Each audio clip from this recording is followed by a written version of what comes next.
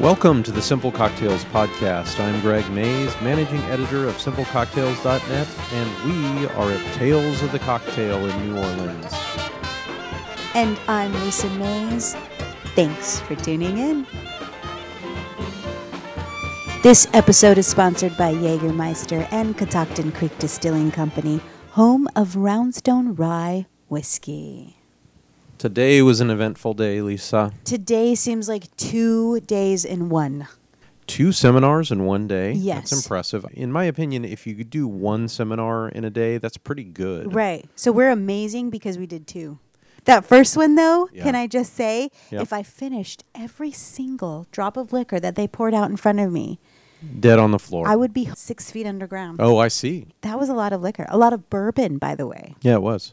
So first seminar was about bottled in bond, the concept of bottled in bond. Which was perfect because we just tasted Sacred Bond brandy. Yeah, just a few weeks ago. And Yes. so it was cool to realize that everything we thought about bottled in bond was wrong. It was cool to realize that that podcast is full of so many inaccurate things. It's what learning is about. If we learn in front of everybody, then that means we have no excuse. If we claim that we are amateurs and that we don't know what we're talking about, that's true. Then you guys can't send us that hate mail like, this is wrong, you said this wrong. It's like, yeah, we're amateurs. We told you that from the get-go. Yeah. At least that's what I can say. I don't know about you, Greg. I'm trying to learn more, is the point. I'm trying to learn more and trying to improve. Yeah, we learned a lot more about all of that today. We did. And the seminar was led by Fred Minnick. And Fred's a friend. And so Fred is a genius. Yeah. So we had an opportunity to sit down with him, and he gave us kind of the Cliff Notes version of the seminar. So you guys are lucky to hear this. So here is Fred with Bottled in Bond. Fred, we just went to your seminar, Bottled in Bond. Super helpful. I think sometimes I play the ignorance card a little too hard on Simple Cocktails, you know? So we tasted the Christian Brothers, the bonded brandy a few episodes ago, and I just kind of played dumb about it, you know, like I don't know what it means, the tax stamps or whatever, but it's a pretty interesting thing, and it was a really good seminar. So talk a little bit about like what is bond, what's bonded whiskey.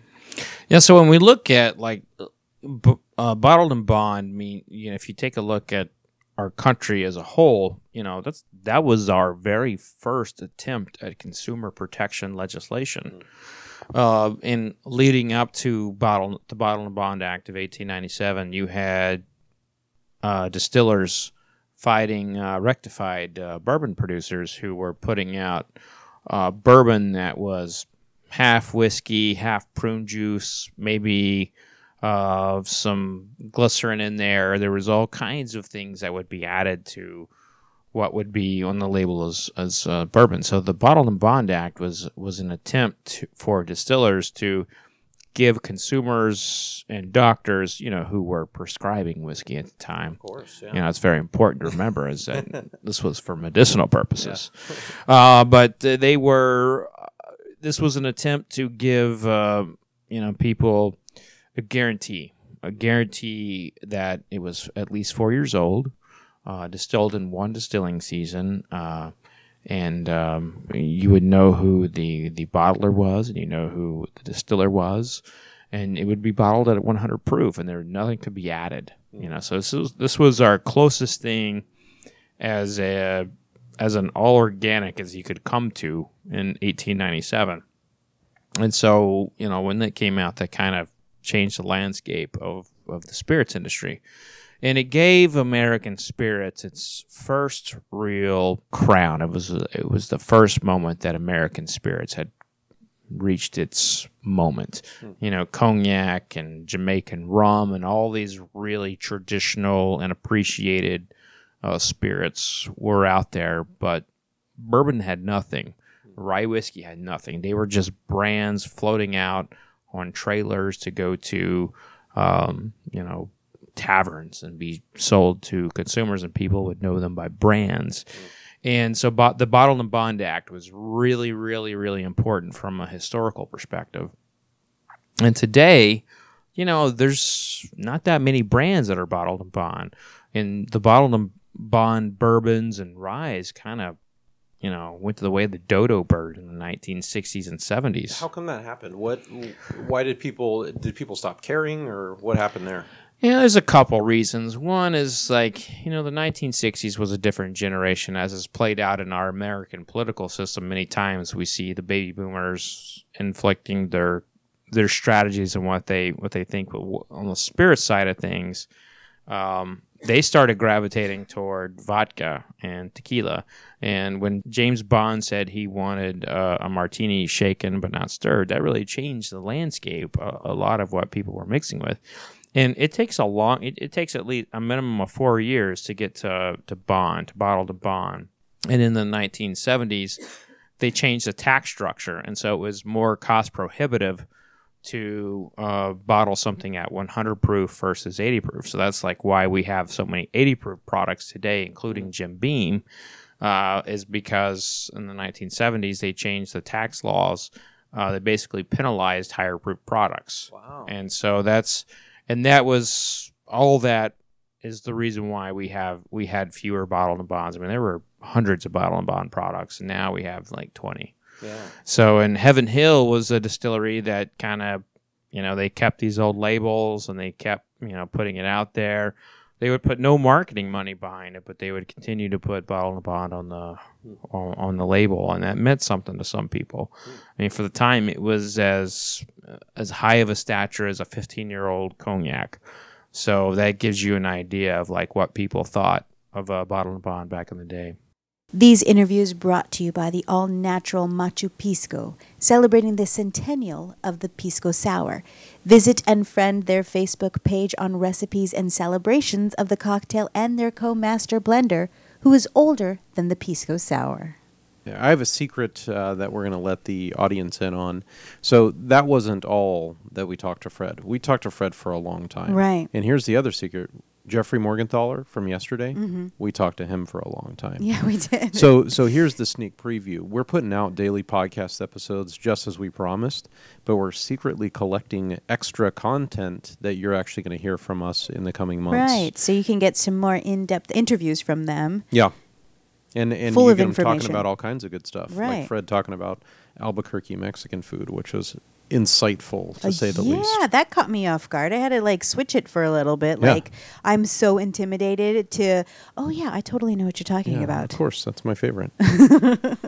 Walking around, I see people and I'm like, oh, I know them from Instagram, or I know them from Snapchat, or I know them from It's almost wherever I they're booked. really wish that you could put yourself in their shoes to realize how scary and intimidating it might be that this 6-foot-something man just grabs their shoulders and say, I know you. I don't grab anyone's shoulders. I tap them gently. Okay, all right. Yeah, so I did that. I picked out Eddie. Eddie's the guy that runs Cocktails for You, which really is mainly a social presence. Cocktails for You on Instagram and on Snapchat, and that's how I recognized him, because I had seen him snapping his own face, doing selfies and stuff on Snapchat. Right. For those of you who are questioning, is Snapchat really something I should learn? It is, because that was the only reason why we got to pick out this guy and talk to him and interview him. So get on Snapchat. That's true. Follow us on Snapchat. That's good advice, and follow Eddie. Here's what he had to say. So where do we know you from? You know me from Cocktails for You. Yeah. So I started a blog about 4 years ago about a bartending community. I started posting my competition cocktails things, and it's grown up into more international things. And now I'm aiming to make biggest bartending community, which is blog is not only showing the pictures or videos, but it's helping bartenders to promote themselves. Nice. So that's mean the bartenders can contact me directly for support, for help, to share a drink, to promote themselves. Nice. So at the minute we're building a website, so that's mean the bartenders will be able to submit their drinks on a website. So that's mean be able to find it on SEO by Google and promote themselves. Nice. Yeah. It's not about, because I found now for the last few years there's so many blogs, so many cocktail things from industry coming up, and usually people who run it is nothing to do with the industry. They don't know anything about the bartenders, about hospitality, or they are just chasing the numbers, just chasing the numbers and doing videos. And I try to be involved more and more with the bartenders community, and to make sure to be as I don't know how to explain. Be supportive. That's probably right. Be everywhere, and you know what I mean. If someone needs a help or promote themselves, to be that community. What are you trying to help them do? How are you trying to support bartenders? I'll say like this, the hardest thing when you're a bartender, and I'll say like this, a lot of bartenders want to make videos of themselves, especially if they're learning. They spend so much time for studying, for practicing moves or something, and sometimes they have to pay the money to make a video, and it's so hard to put it somewhere. You know what I mean? It's so hard to put it. So my platform is really good for that. Nice. To put a word out, or sometimes if we do a drink and they're really, really creative, some different personality, but nobody knows about them. Yeah. So that's another good thing to put that and to show. Perfect. Great to meet you. So the next thing we got to do is go to another of Camper English's seminars. Camper has the personality and the humor and the interest in complex things about cocktails, and it all works. So seriously, every Tales, it's like, what's Camper teaching? Because we're going to go to that. It's amazing how he can geek out, if that's okay to say, on anything. Yeah. And he makes you geek out on the same thing. Yeah, that's exactly right. So this seminar was called Dangerous Drinks, or I just kept calling it Danger Zone as an Archer fan. Danger Zone. Danger Zone. I have the manual here. Actually, so this is it was called The Roof is on Fire, Dangerous Drinks. The way that Camper just is able to execute every single lecture, and you walk away being an expert as well. Yeah. Like I could give my own seminar right now on the dangers of drinks. Yeah, for real. So go ahead and do that. What things should people not put in alcohol? Tobacco bitters. Tobacco. Who thought that was a good idea? Yeah, tobacco of any sort, because it's much more concentrated when you seep it or whatever. So yeah, that's just one example. Then we have our danger guide, which he gave us. That's amazing. It's awesome to have a little booklet that says danger guide, and so I'm proud. Right, I'm going to hold on to that in case somebody does me wrong. That's right. I'm going to show them the book. Maybe you. That's true. So at Camper Seminar, we actually met Sarah Lohman, who is a writer and a blogger, and she's a food expert, but she's also an expert on a specific area of liquor. It was such a luck of chance that we were able to stand right next to her, because she hit the nail on the head when it comes to things that would be perfect for our podcast. Yeah. Home bartending. How about home distilling? And Sarah, we met talking about distilling, especially, so can I call you an expert on Brooklyn, pretty much? Yeah, I think so. I live in New York City. I actually live in the Lower East Side. But because rental costs, a lot of industrial areas are in Brooklyn. And so that's where a lot of New York City's distillers are, in the Brooklyn borough. So I got interested as of 2010, I saw this distillery that was advertising themselves as Brooklyn's oldest operating distillery, and they had been founded in 2010. That's Kings County Distilling. So I got really hooked by the idea of, okay, where were all those distilleries for the last basically 100 years, and now they're popping up again. So I began to research that idea and building connections with the different brands that are coming out of Brooklyn. Cool. And you're doing seminars on just that pretty much at Tales, right? Tales, I'm speaking as part of the SED Talks. So there are 6 talks in 90 minutes. So here 20 minutes, not just on the contemporary in Brooklyn, but the connection to the historical. And a sort of call to action, too, about the idea of home distilling. Home winemaking, home beer brewing have all been legalized, but home distilling has not yet. Now, there's some reasons for that, as distilling can be more dangerous than brewing or winemaking. At the same time, if you want to learn how to be a distiller, you have to find a job in one of the major distilleries, or you have to be a moonshiner. And that's really complicated. So learning the craft of distilling is somewhat criminalized. So that's something else that's really intrigued me.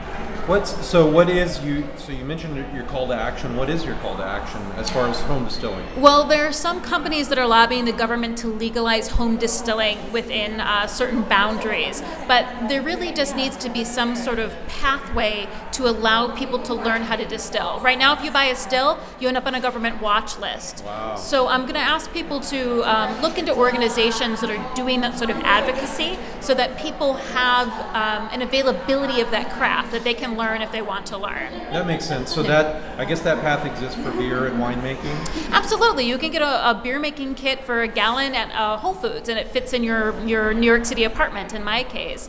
And in winemaking, both of these have certain legal standards of how much you can make to consume at home and not sell. Now, there has been big steps made in distilling in my state and in many others, in that before the mid kind of 2005, 2006, it cost between $30,000 and $50,000 a year to get a distilling license. And that really only left that industry open to major brands. It's been that way since Prohibition.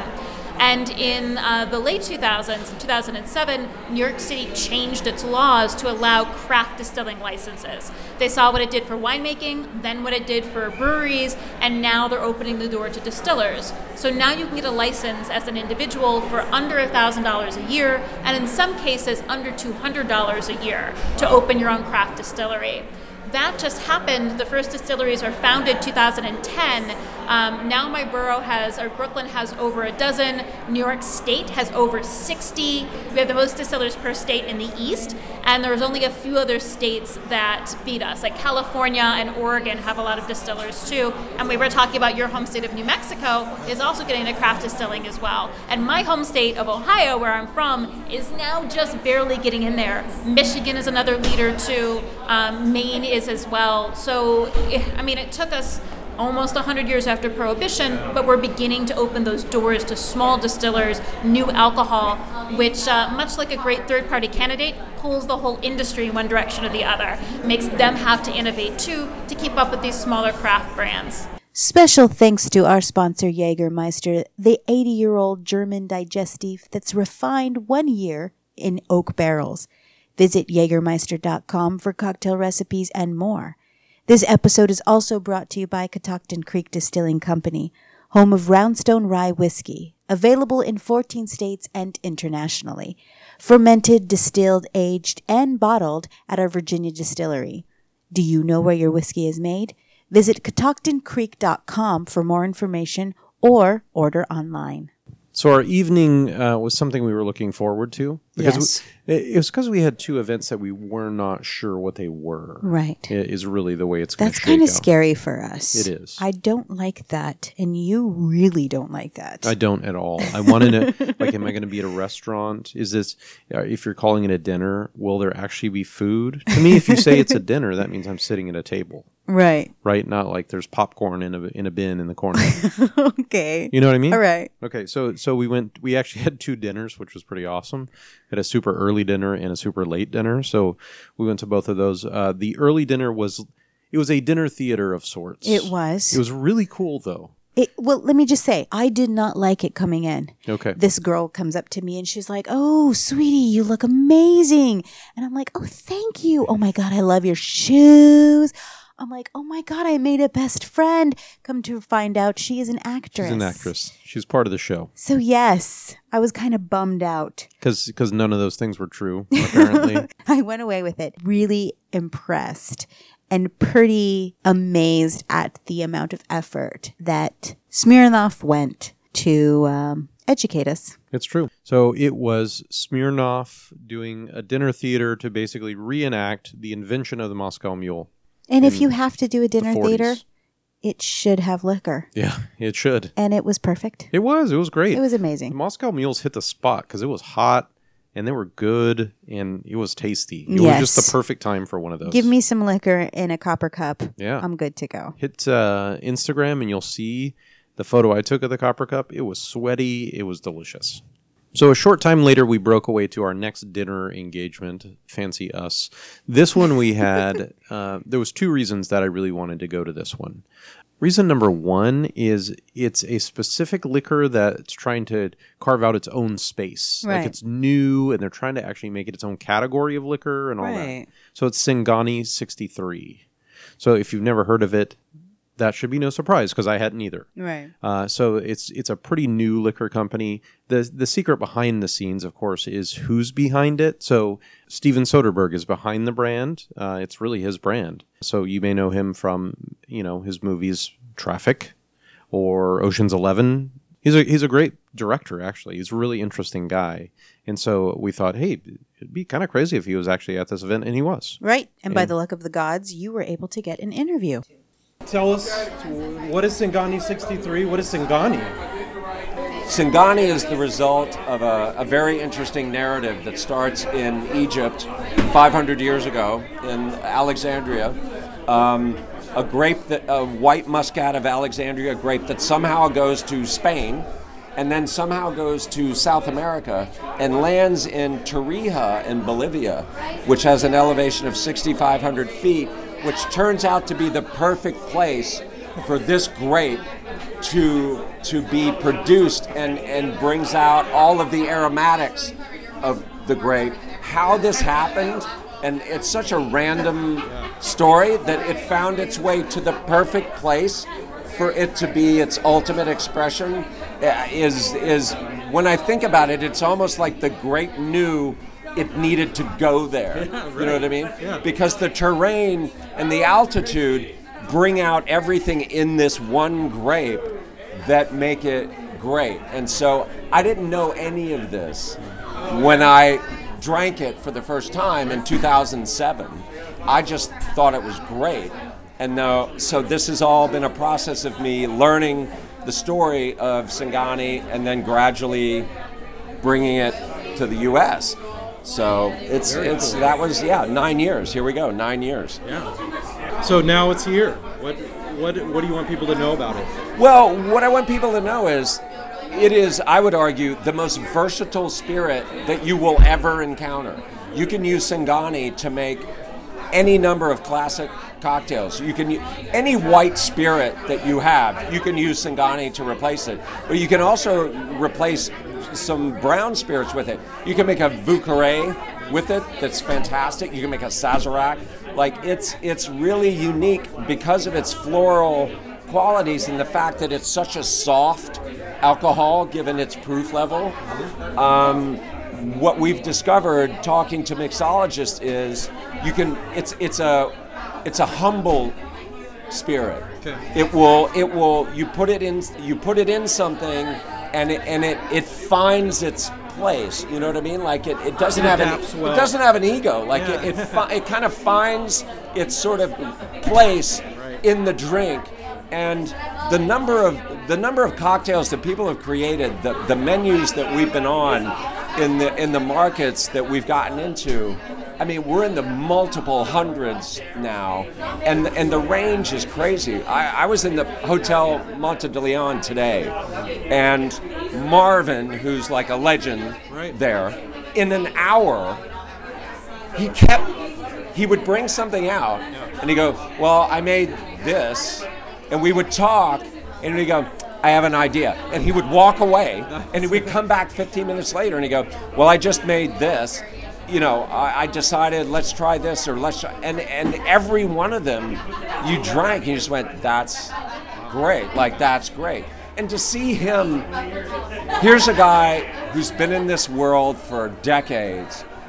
To see him so activated, you know what I mean? Yeah, like to see him go like, let me do this, let me do that, let me do a Ramos, and I was like, dude, that's 10 minutes. You got to shake that. And he's like, no, I want to do it, and he brought it back, and it was like amazing. So that was this afternoon. That was a really nice thing to see somebody who has that much experience, that excited, and so, you know, he was just saying like, I really love playing with it. I love pushing it this way, that way, mixing it with other spirits because it's very friendly. Yeah. You know what I mean? Like it's not so forward that, like I said, it's humble. Like it doesn't want to dominate. It keys off whatever's around it. Right. And so that he was like, I really like pushing it around, combining it with other spirits. And that was exciting. I was like, the sales team was all there. Yeah. We walked out of the hotel and I go, that was a really amazing hour with Marvin. Like, no doubt. I learned a lot. Yeah. He made a Bloody Mary. I always felt like, knowing Singani, I was like, I don't know if this is a Bloody Mary spirit. And I told him that, and he goes, oh, it absolutely is. And he went, and he came back with the Zing Zang mix that they have, and we tasted it. I was like, that's fantastic. Like, I never would have gone there.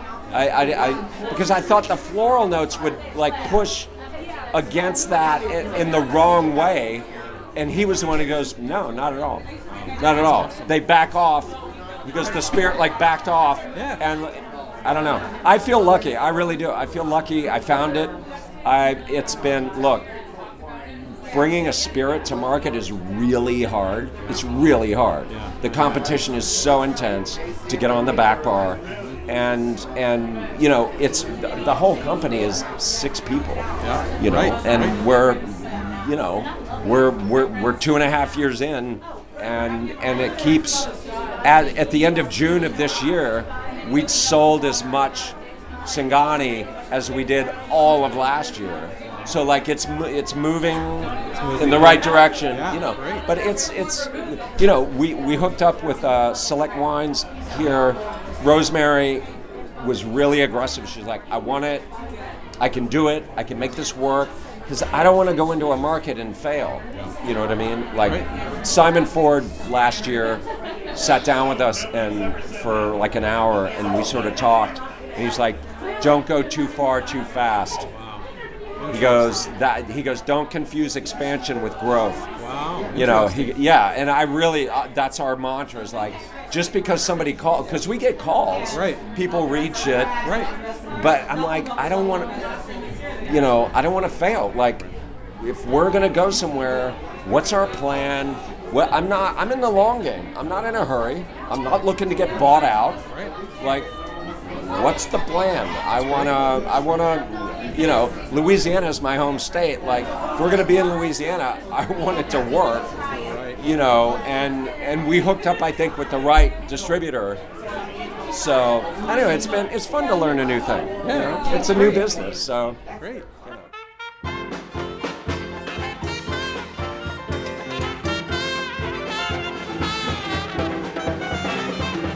What a fun day, and we got a couple more of them, so stay tuned to Simple Cocktails Podcast day by day as we get some more interviews and have a lot more fun at Tales of the Cocktail.